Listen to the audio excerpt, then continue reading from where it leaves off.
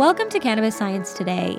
My name is Emily Feda, and I will be your guide as we attempt to better understand cannabis and psychedelic medicine through conversations with scientists and researchers. I have a really exciting announcement before we get to today's episode, and to celebrate the end of Season 3, we are going to be doing a giveaway. So we're going to be giving away a basket of amazing CBD products to one lucky listener who writes us a 5-star review on iTunes. So that could be you. If you want to be eligible to win, please leave a review, a 5-star review on iTunes, mention your favorite episode, and then go ahead and screenshot the review and email it to cannabissciencetoday@gmail.com. If you have already left us a review in the past, you're still eligible. Just go ahead and send the screenshot to cannabissciencetoday@gmail.com, and then I'll know how to get in touch with you. So thank you so much for your support.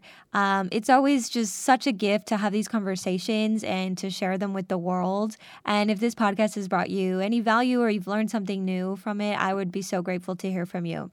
So thank you, and on to the show. Today we are featuring Dr. Jordan Zager, who is a biochemist and the founder of Dewey Scientific, a cannabis agritech company.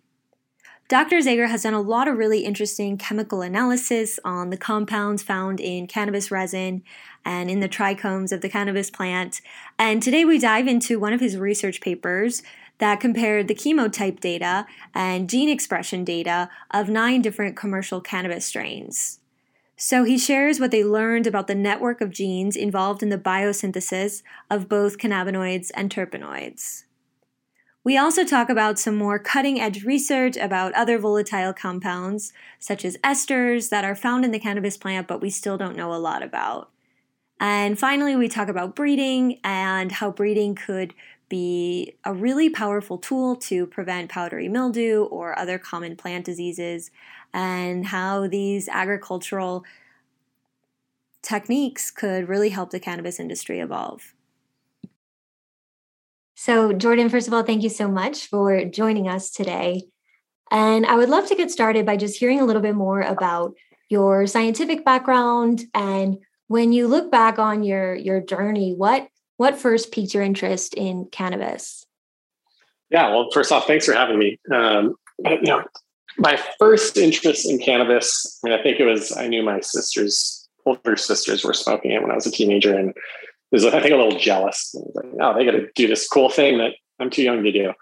But as I got older, I just remember one night, I think it was, I was in my early 20s. I just had gotten access to like good cannabis and like a selection, right? Before it was like, I took what the dealer had. And finally I had a dealer who had selections, and I, for the first time, experienced the entourage effect. And I remember sitting up late at night on Google, just looking for and consuming anything, related to, why can a certain strain have a different effect on the user? And that led down a rabbit hole of terpenes and trichomes, and then all sorts of, maybe more magic things like, how you treat your plants and, the temperature of the water, more maybe folkloric anecdotes. But I just remember that night being an undergrad with a science degree, looking at some of these responses on the internet and just thinking, man, we can do so much better. And granted, I was 12, 13 years ago. Wait, sorry. So let me interrupt. So this was when you were in college, and this was when you were high. Exactly. Yeah. I was college student thinking, why do I feel this way when this other weed made me feel that way? Okay. So pretty nerdy, just kind of launching right into the research. Exactly. Yeah. I don't think I really had a stoner phase. I was just a scientist who loved it and wanted to learn more about it. Cool. And then how did that kind of lead to this current work as a cannabis scientist? Yeah. I think it was also around that time. I was on like the pre-med track. So for those who are unfamiliar, the pre-med track is, you need to study a life science in college. You need to do X number of hours of volunteer work. You need to do research work in an academic lab. we had to jump through all these hurdles. And I was just like flat out exhausted from jumping through hurdles. And at the time I was working in a research lab that worked on biofuels, but plant biochemistry. And I was also volunteering at a local hospital. And I just remember thinking, man, I like my work in the research lab so much better than the work at the hospital. And sort of got off that pre-med track, got more into, biotechnology and its applications in agriculture. And, I think I was just working in the lab one day and was sort of like, I really like this. I can do this for a career. And I also really like cannabis. Maybe one day I can have both of them be the same career. That is the application of biotechnology to cannabis. Cool. Well, that's great that you ended up here. Well, let's just dive right in, because I mentioned this to you before we got on, but all of our listeners love terpenes, and this is a really, really important and popular topic, I think, in the industry. So I want to discuss your paper, Gene Networks Underlying Cannabinoid and Terpenoid Accumulation in Cannabis. And it sounds like in this research, you looked at the genetic sequences from 9 commercial cannabis strains. So yeah, I'm wondering if you can just kind of walk us through this research study. Let's start with what strains you looked at and how you selected them. Yeah, so the research, what we did was we looked at gene expression levels in the 9 commercial varieties. And so the way I like to think of gene expression is that there's the genome, and it's always there. It's, the entire list of genes that could possibly be used by the plant.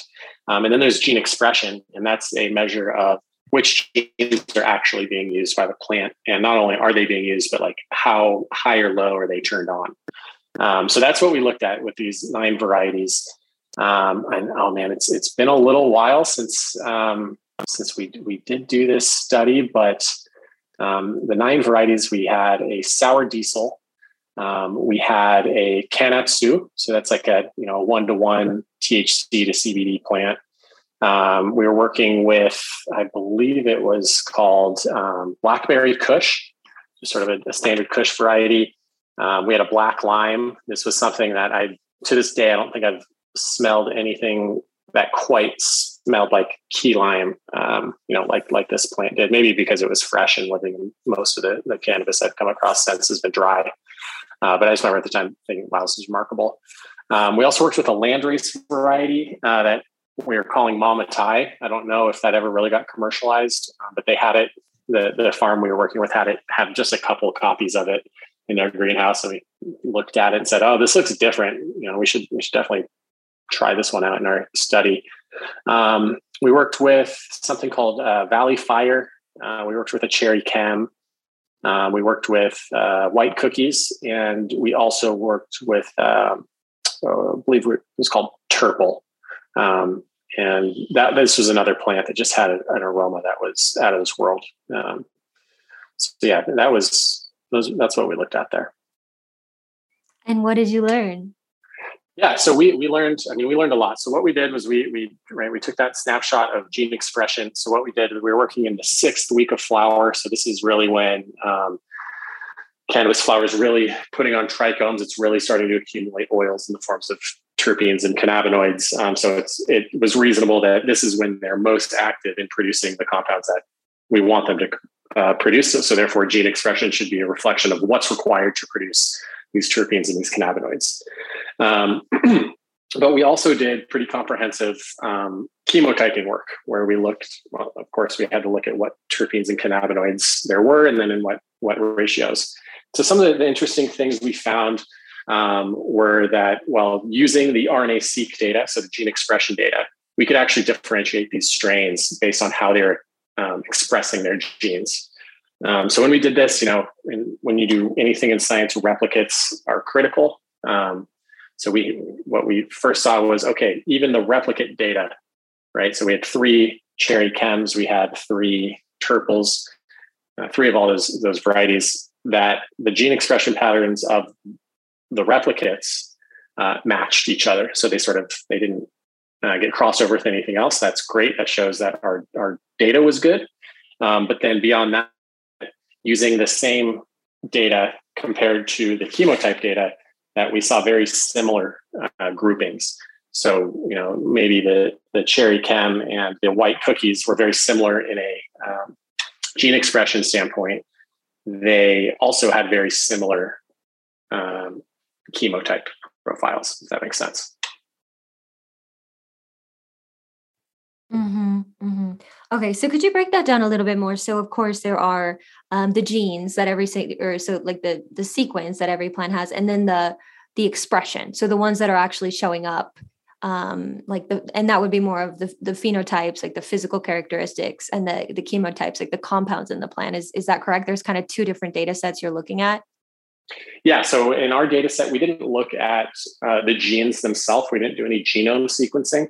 This was all what we refer to as the transcriptome. So that's the sequencing of the genes that are expressed. And so this is RNA sequencing, whereas more the traditional, DNA sequence, that's DNA sequencing. So what we were looking at was only the genes that were being expressed. So in biology, there's this theme that's taught. It's referred to as the central dogma of biology. And what that states is that DNA gets replicated and transcribed into RNA, and then that RNA gets translated into proteins. And then those proteins, some of them are enzymes where they catalyze chemical reactions. Others are structural proteins where they provide structure or shape or even sometimes function to the cell. Other times they're transport proteins where they make sure that metabolites or nutrients are flowing from one cell to the next. So we're sort of looking at that middle section of the central dogma, that being the RNA, that genes are transcribed and expressed. So rather than look at a gene that maybe is only required when the seed or when the plant is developing from a seed, we were only looking at the genes that were required to produce cannabinoids and terpenes inside of trichomes. So even what was really cool about this study was we weren't just looking at flower, even looking at leaf from plant to plant to plant. We were isolating trichomes off of fresh flowers. And looking at the gene expression of the trichomes themselves. Okay. And when you were looking at, you're looking at 9 different strains, and they're all kind of having different expressions. And then you were saying that some of them were kind of grouped more similarly than others. And was that like what kind of similarities stood out to you? What kind of similarities were most different? Was it the actual, like the terpenes, or what compounds kind of stood out to you most when you were looking at the data? Yeah, I think what was really cool at the time was there was only a handful of terpene synthases that had been characterized or identified in cannabis. So terpene synthases are the genes and then the proteins that are responsible for terpene formation. When we started this project, it was, okay, we know that these cannabis plants are producing all of these terpenes, but the scientific community only knows about the genes for about 4 or 5 of them. So for us, it was sort of like, okay, let's find these genes that are responsible for the formation of these other terpenes. And so that's what we were able to do was using this data, we were able to characterize 6 new terpene synthases that had not been previously discovered in cannabis. Okay, wow. And what is the difference between like a terpene synthase and then like a limonene synthase and then the actual expression of limonene in a plant? Is that the same, or are those kind of different stages along the, whatever chemistry the plant is producing? Yeah, so it does depend on a few things. Limonene or any terpene, they're volatile by nature, right? They want to evaporate. They don't want to stick around. So let's say you have super high gene expression for limonene, and the expectation would be that that plant produces a lot of limonene. That could definitely be the case, but there could also be other influences like temperature that could mislead that finding. If your greenhouse is sitting at 95 degrees, but your terpene synthase expression is through the roof, I'm sure it's producing a lot of terpenes, but you're probably losing a lot of it to volatilization in that hot greenhouse, if that makes sense. But as far as I know, like no one's really investigated, at least directly with cannabis, no one's really investigated, is there that correlation between gene expression and terpene abundance? Generally with terpenes, it is a pathway that is transcriptionally regulated, meaning that yes, when you have high gene expression, you most likely have high metabolite production. Okay.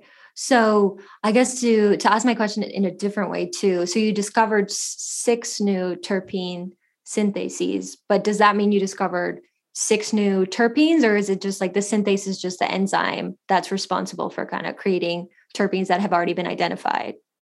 Yeah, the terpenes had definitely already been identified. I don't know if they had necessarily been identified in cannabis. My guess is, yeah, they probably were.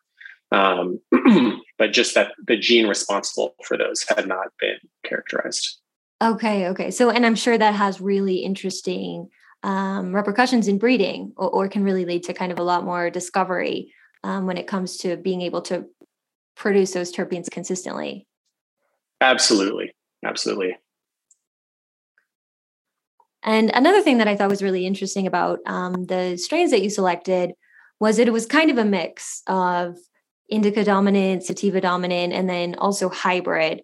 And that is something that I think is always a conversation in the industry, and something we've talked about before on this podcast, that, just because something is categorized as an indica or a sativa in a dispensary, it doesn't necessarily really, it's not necessarily indicative of its genes or any of its, characteristics. So I wonder what you kind of, what your take on that was through this research project. Yeah. So there were definitely some frustrations throughout the research project. One was being that the farm itself didn't only really wanted to communicate and cooperate with the lab we were working with, the testing facility. So we didn't get a great idea from the growers, how they would classify their strains. So we had to rely on Leafly we type in the variety, and basically what the Leafly community had stated for that strain was sort of what we went with. I think in the time since then, right, this work took place in the summer of 2017, so quite a while ago. That in the time since then, a lot of cannabis research has come out, sort of either not necessarily wiping out the idea of this indica sativa hybrid, but sort of claiming that there's no fundamental genetic difference between what we might be classifying as indica sativa or whatever else. I know that when we started this project, like the cannabis literature was so shallow at the time that there was still papers referring to cannabis as cannabis indica versus cannabis sativa, right? The scientific name is cannabis sativa. And in the time since then, even researchers have basically pointed to, no, it's all cannabis sativa, full stop. There might be sub varieties, but even then, I think the data is pointing towards this is really all sort of the same crop. We're just getting, different expressions of it. Mm-hmm. And of all of the kind of different strains that you did look at within this research study, were you noticing like a trend in terpenes? Was there like a one or two or a handful that were kind of most common and most occurrent in all of these different strains, or was it all over the map? Yeah. So what we found was, for the most part, everything had limonene, caryophyllene, and myrcene. I think that's sort of the case across the board with cannabis today. I don't want to say guaranteed, but odds are incredibly high that one of the top terpenes, the most abundant terpene in any given variety is one of those 3 terpenes: limonene, myrcene, or caryophyllene. So at the time we were pretty surprised by that. And then other than that, I think it was with that Mama Tai, that what was described to us as a landrace variety. It did have a markedly different terpene profile than anything else we were looking at. But I mean, it still did have myrcene, limonene, and caryophyllene. Mm-hmm. So when you think about this kind of from, a business perspective or with breeding interests, do you think that these terpenes are the ones that kind of are the most abundant or the most consistent because they are the most popular with consumers? Or I guess what kind of what do you think kind of the future of terpene expression and exploration could be? Do you think there's more terpenes that haven't been identified, or maybe I don't even say that they haven't been identified, but do you think there's kind of opportunity to keep breeding and discovering and new compounds in this plant? Yeah, I think there's definitely the opportunity for further discovery. I mean, I think a critical first step is that we need to have a unified language and reporting system between testing labs. Speaking from our experience in Washington State, we can work with, I believe it's 13 different testing labs that are accredited by the Liquor and Cannabis Board here.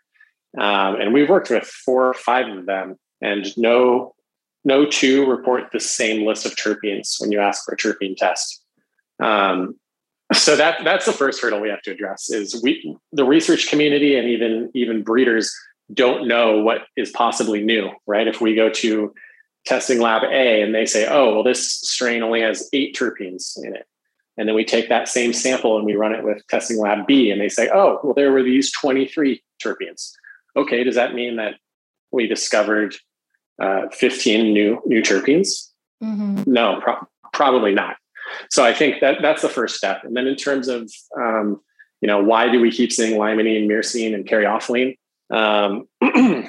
I think it to some degree is forced evolution, right? If we just look at the breeding history of cannabis over the last 60 years, there was sort of just hubs for breeding. And I think in each of those hubs, whether it have been, Los Angeles or sort of the Seattle to Vancouver, BC corridor, I think within these breeding hubs, there was, artificial genetic drift into a certain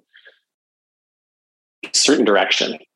So that's my best guess as to why we sort of see these, only a handful of terpenes in general. But then also I think a big part is the way that folks breed today. Of course, strain hunters are internationally famous at this point. That's the YouTube channel Strain Hunters. Mm-hmm. We should be able to capture a much wider diversity of terpenes using varieties found deep in the Congo or from the Indus River Valley, wherever they might be coming from. We just haven't really seen that translate on the commercial level yet. And yeah, I think it's just largely right now the cannabis industry is so hyper focused on potency that in order to achieve these super highly potent varieties, that you need to be working with a certain genetic background that's probably influencing its terpene profile in a I don't want to say a non-productive way, but against diversity. Mm-hmm, mm-hmm. Yeah, that makes sense. And also, I had wanted to ask as well, were all of these strains that you looked at high THC strains? They were. Okay. With the exception that Kanetsu was I can't recall if it was quite a 1-to-1, but it was close. 1-to-1 THC to CBD. But under the USDA's current definition of cannabis versus hemp, everything would have been cannabis. Okay. And did you notice, because you also tested for cannabinoids as well? That's right. With these strains. So did you notice kind of any correlations between terpenes and certain minor cannabinoids? Like obviously they all have high levels of THC, but CBG or anything else that might be interesting to consumers? This data set was relatively small, and there was nothing that really stood out. I think when we did a correlation analysis between THC on one axis and terpene, or not THC, but total cannabinoids on one axis and total terpenes on the opposite axis, we had a correlation value of somewhere around 0.7. So, Definitely when you have high of one, you have high of the other. I'm not saying that it's causative at all, but we did notice that trend. Okay. And then you also mentioned Leafly. And I wanted to ask you, because we had Nick Jacomez on this podcast, I think it was episode 19. And he had kind of talked about how, using the Leafly data and using data from different laboratories as well, they had kind of identified three big chemical types among high THC levels. So I think the three ones, if I'm remembering correctly, was like high, like myrcene pinene, limonene, beta caryophyllene, and then high terpinolene and CBG. So I'm wondering, and this is just because I know science is always either building on other science or, disproving it to some. We're always learning new things. So I'm wondering if you found, if you're familiar with this research, or, if you found your research kind of, like building upon this in any way, or if it was consistent with these findings, because that episode even was several years ago. So I'm just kind of wondering what the current scene is now. Yeah. So I believe this research that we're talking about, my research here, was published ahead of what Nick's work covered. And I'm very familiar with Nick and the work that he's done. Very good work. And even then, right, so this was our paper published in 2019. The work took place in the summer of 2017. So this was before Nick was at Leafly. So I think at the time it was mostly, Leafly was user curated a lot more than it is today. But no, absolutely. And I think in this study, we basically said, hey, what was annotated as a sativa on Leafly fell into a categorization based on its terpenes and cannabinoids. But we really only had two groups because we were just calling things, Leafly said it was an indica, Leafly said it was a sativa. But we did see that the strains that were called those things had similar terpene and cannabinoid profiles to each other. So I would definitely say, Nick's work of, refining that classification into three big groups of chemotypes. I think that they definitely built off of what we were laying down. Okay, good to know. And and then I do kind of understand that this paper, that we've been talking about is a few years old. So I'm wondering if you could tell us more about what kind of research you've been working on in these past few years since this paper was published. Yeah, in the time since that paper was published, I went out with one of the co-authors on the paper, Mark Lang. We started a company, Dewey Scientific, and we partnered with a molecular plant breeder, and we breed cannabis varieties. We have published some of the work there that we've been working on. We published a paper on the characterization of the first powdery mildew resistance gene. So you can find that. That's open access on Frontiers in Plant Pathology, I believe. And then other things on the research end, we've been, earlier I mentioned testing labs need a unified method for reporting. So we have a paper coming out very shortly on just sort of a method for anybody to use for terpene testing. I shouldn't say anybody with a gas chromatograph can use it. But beyond just terpenes, we do explore other volatile compounds that are most likely contributing to the aroma and essence of cannabis. So we talk about that in that research paper. And beyond that, we've just been doing a lot of breeding. One thing, on the realm of terpenes and breeding is that it's not crystal clear right now, at least based on the data that we've generated and what we've been looking at. But what I mean by it's not crystal clear, you can take, let's say, take 26 lines, run those for their terpene content, and let's say that 3 of those 26 were siblings. You would expect that those siblings would be more similar to each other than to any of the other things that were tested that may have been unrelated. we have failed to prove that hypothesis that siblings will have a more similar terpene profile than things that are not related to it at all. So that makes breeding for terpenes pretty difficult. And at this point, we can't really say why.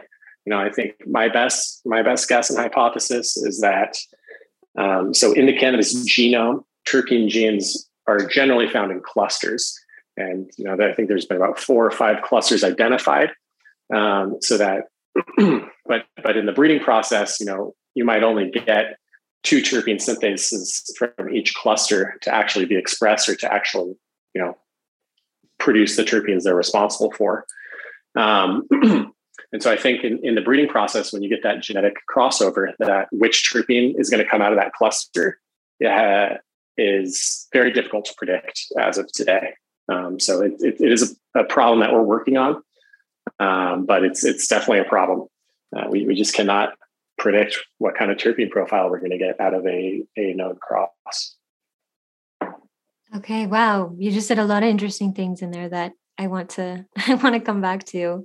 But yeah, so that was kind of the original hypothesis. And with that you would be able to breed sibling strains and for certain terpenes, but that doesn't seem to work. Is that unique? Does that happen in other crops and other plants, or is that something that's unique to cannabis? I'm not really sure how that works in other crops. If we talk about crops that we grow for their terpene profiles, we're talking about mint, we're talking about rosemary, or the essential oil plants for the most part. Mint, for example, is not really bred. Mint is sterile. At least peppermint is a sterile plant, so everything there is cloned. So peppermint, for the most part, should have the same terpene profile, with the exception of differences in growth conditions. And other than that, I'm not super familiar with any of the crops that we use for their terpenes with their breeding programs. I think for the most part, it's clonal propagation opposed to sexual propagation. Okay. And that is something, so that is something that it sounds like you'll continue to work on, or do you think just in general, it's going to be more successful to kind of breed different varieties? If you want to get high levels of terpenes, I guess that's my question. Yeah, no, I think, well, in terms of getting high levels of terpenes, yeah, you can definitely, and we've shown this through our breeding program, you can definitely increase the terpene content, total terpene content, but it's getting to that point of predicting which terpenes are going to be there. That's been elusive. I think, yeah, with enough time and enough genetic stability, that will get there. But it's, cannabis is a difficult crop. When we talk about plant breeding, most plant breeding programs rely on inbred populations or near inbred populations. Cannabis has been very elusive, and it's very difficult to generate inbreds or near inbreds simply because of a phenomenon known as inbreeding depression.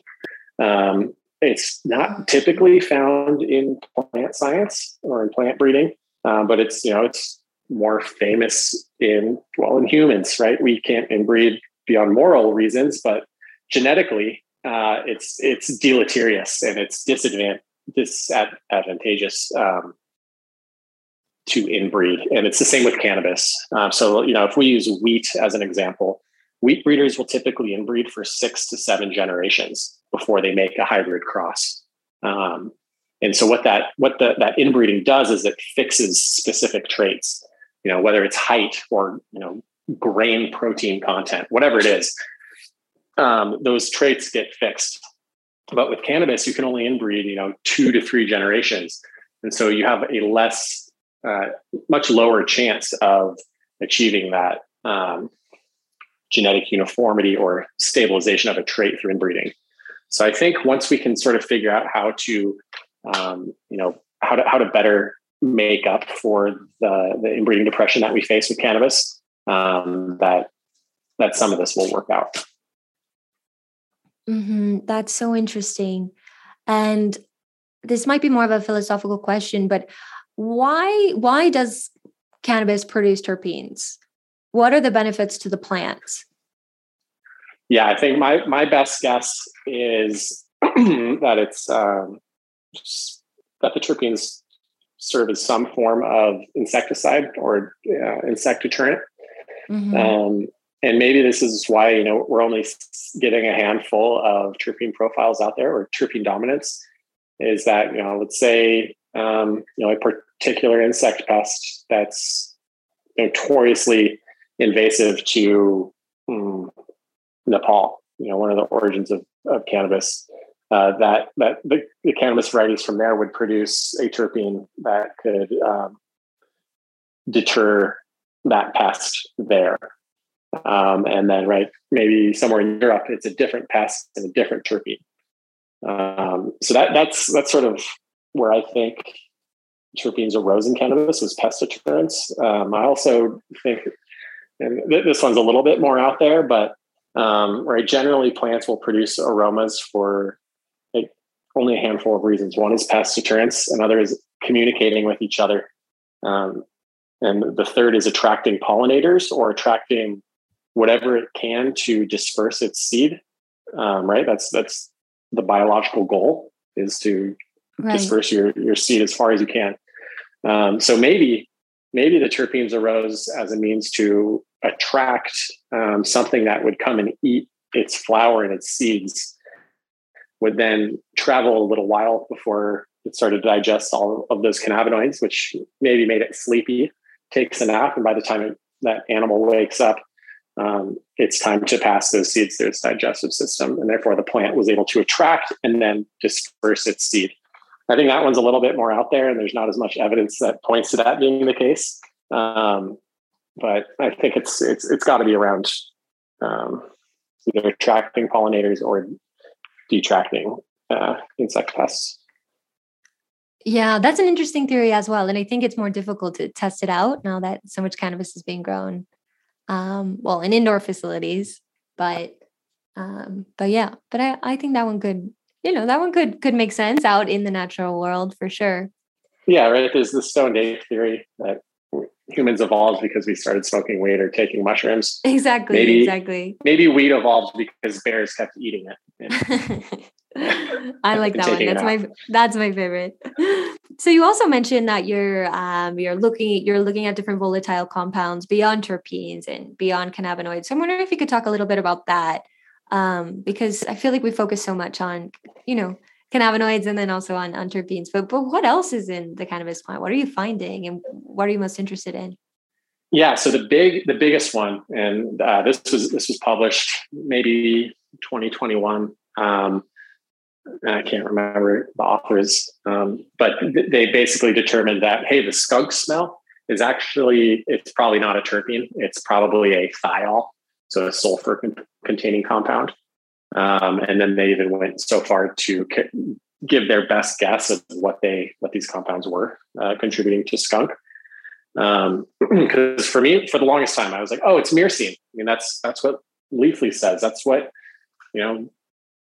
folks in the legacy market say.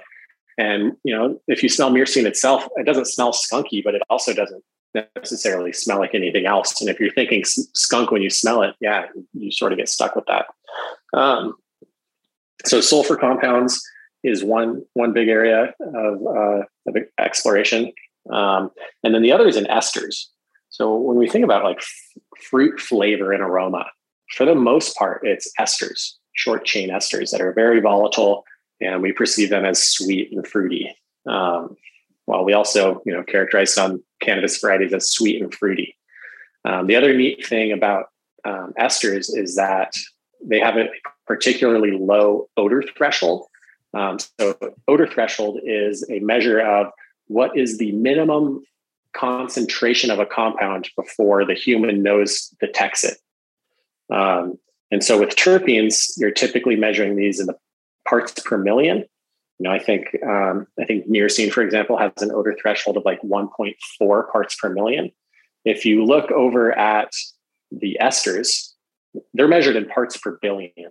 And for the most part, they're measured in thousandths of parts per billion.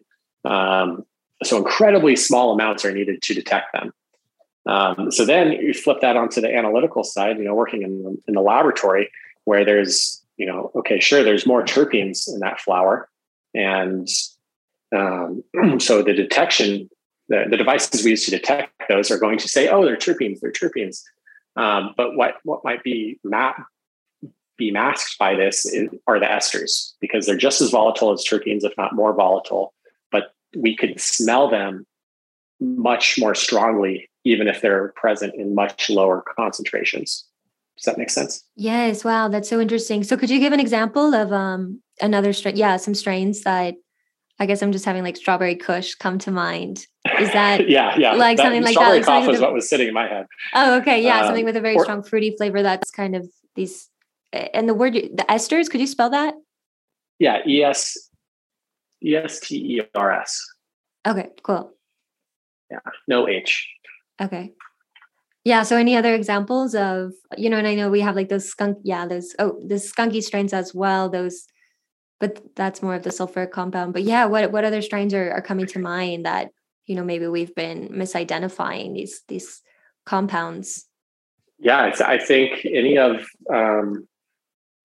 the varieties that might point towards blueberry or blackberry, or I think part of it is the color of the flower itself. But I mean, if there is an aroma, a variety that's named that way because of the aroma, I think the odds are likely. I don't want to say they're high chance, but that it's the esters that are contributing to that. Of course, the terpenes could be making a play. Mm-hmm. Or there could be some correlation, do you think, between terpenes and esters that might make it difficult to kind of separate? Yeah, I think I would be surprised if there was a correlation. Biochemically speaking, they are two distinct pathways that don't have any overlap. Okay.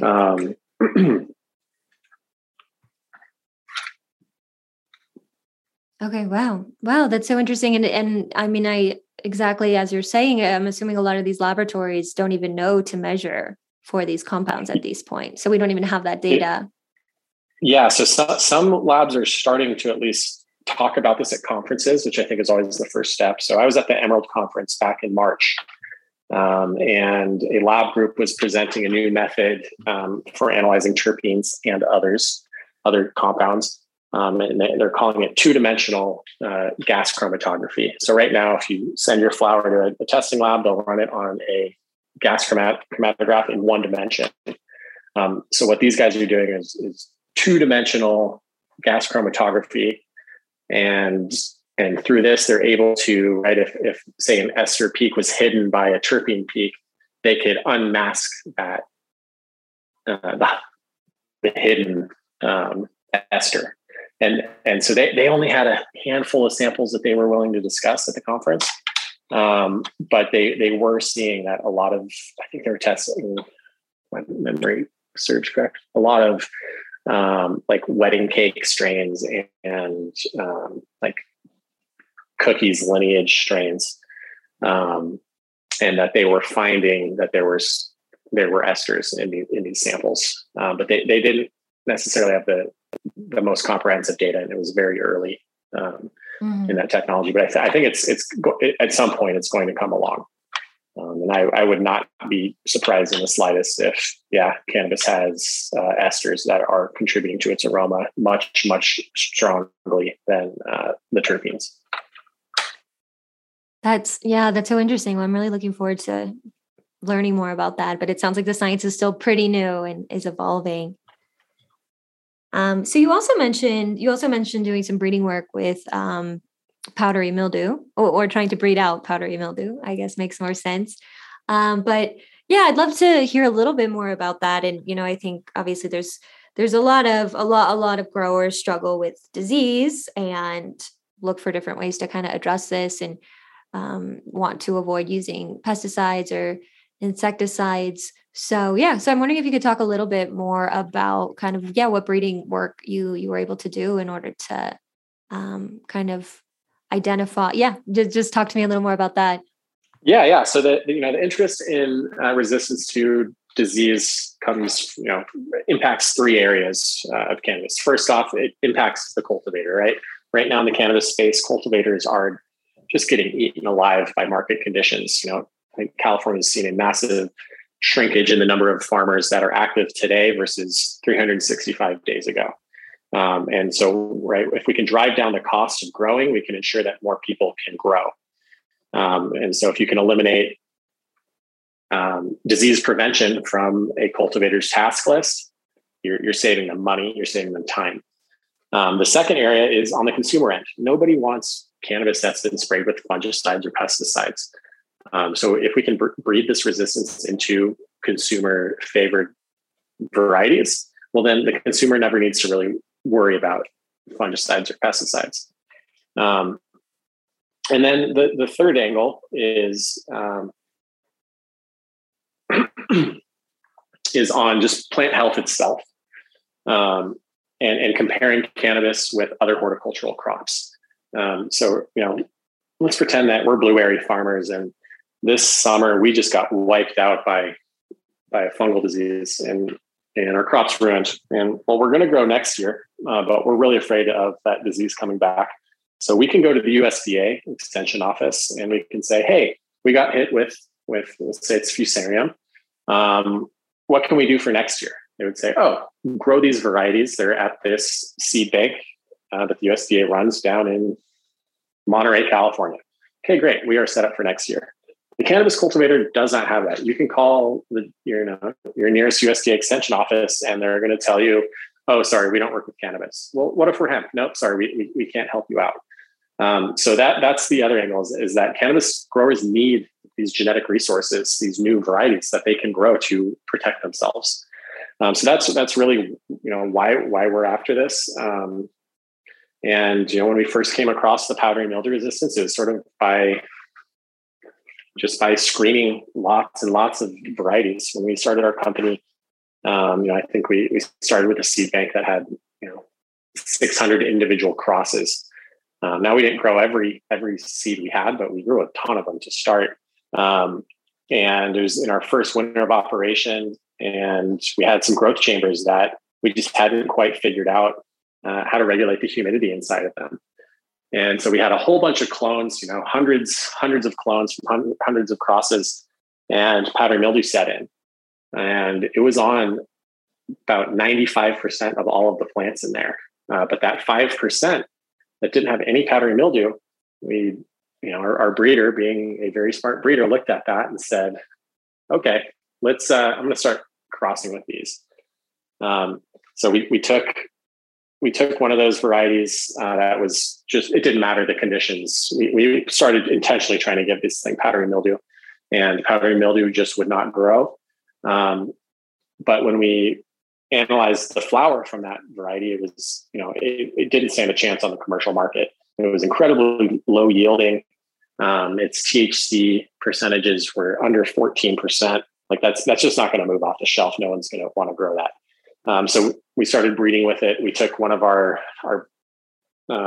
most potent varieties, one of the first commercial varieties we ever released, and crossed it with that powdery mildew variety, resistant variety. And so we were able to improve cannabinoid potency above 25% while maintaining the powdery mildew resistance. But in doing so, we did what is referred to as DNA fingerprinting. It's the same technology they use for like the 23andMe diagnostic tests, same technology. And so we did that with the original parents, and then of the 90 or so children that we tested. And well, sure enough, the children that were resistant to powdery mildew had the same mutation in the same spot of the genome that the resistant parent had. So we were able to say, okay, well, we found this gene. So now anything we breed with here at Dewey, we make sure that it has that powdery mildew resistance gene in it. So would you be able to breed that powdery mildew resistant variety with several different types of other strains, like high THC strains? And exactly. Yeah. Okay. So what we've done in the future. Yep, exactly. So that's what we do now.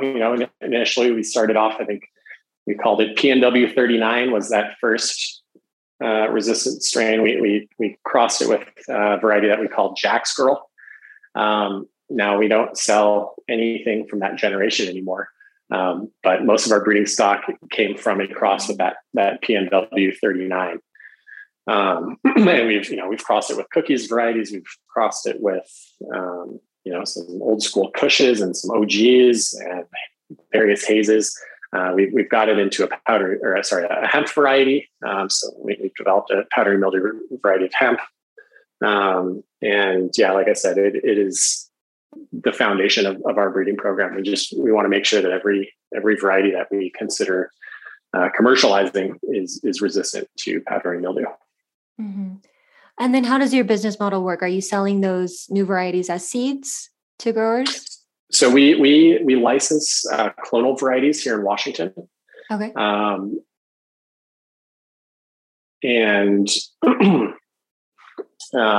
than that, our business is actually based on recreational cannabis. So we have a brand here in Washington, and it's also how we market test new varieties that we've bred for. So we have a small subline that we tell the consumer, hey, this is a breeding test. And then using the great market data that we're able to get back, we can see how quickly any of these test crosses sold. Did the 10 units we sent to this particular shop in Seattle, how long did it take for them to sell those 10? Okay, well, it took 3 weeks. That's not great. We need to improve this variety. Or, wow, this variety flew off the shelves. Let's bring this into our main line. And have you noticed that when you are breeding these varieties with the powdery mildew resistant one, is anything lost in the final, in the cross? Any desirable characteristics? Yes. So far, we haven't run into any major issues. Just trying to think of what we've crossed it with, and I would say the one that's been elusive has been just like the architecture of the plant. So some plants like to grow like shrubs, others like to grow like Christmas trees. We have this one variety. Of course, it's our highest yielder on a grams per square foot basis. It sort of has like a menorah-like branching pattern. And I want to say we've been unsuccessful in combining those two traits, the powdery mildew resistance with the menorah branching pattern. But we have developed other high yielding varieties with the powdery mildew resistant characteristic. Cool. And then are there any other diseases that you're looking at currently? So we breeding projects with? Yeah, we recently teamed up with a breeder who has, I'm just going to call it gray mold resistant varieties. And I'm saying gray mold because we haven't identified the exact species. We think it is botrytis, but we still haven't confirmed that. So right now we're working on identifying the gene or genes responsible for the resistance to that gray mold, because after powdery mildew, I think gray mold is the next largest economically devastating disease in the cannabis industry. Mm-hmm.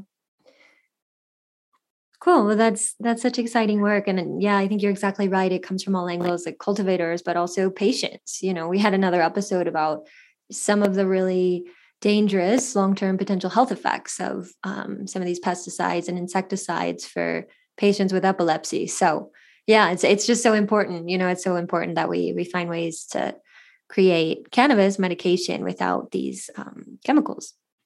So Definitely. Yeah, so let's just wrap up with a final question. I'm wondering what are you most excited about, or what are you most curious about going forward in your research, and what is like the number one thing you'd like to learn about cannabis? Yeah, I would love to learn more about esters. Are they contributing to how we perceive cannabis, either on the aroma end or on the user experience?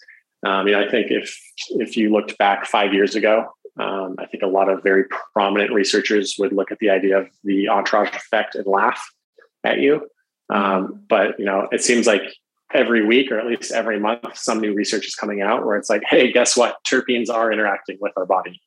So I think, is there that connection with these other volatile compounds in cannabis? I think that'd be super, super interesting to learn. Yes, it sounds to me like these esters are like the black holes of cannabis. So there's just so much to learn there. Yeah. Yeah. They're probably there in very small amounts, but they probably make a big impact on how we perceive them. Cool. Well, thank you so much for joining us and sharing all this knowledge with us. And where can listeners find you or learn more about your business?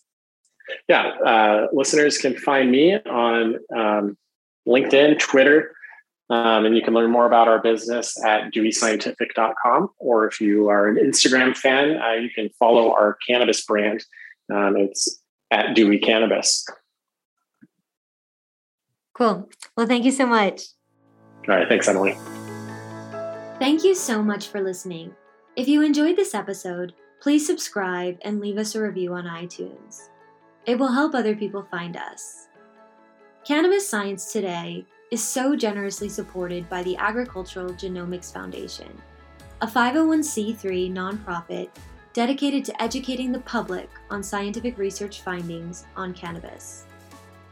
If you're interested in donating to this cause or sponsoring an episode of this podcast, where we research a scientific research question or theme of your choice, please contact us through agriculturalgenomics.org.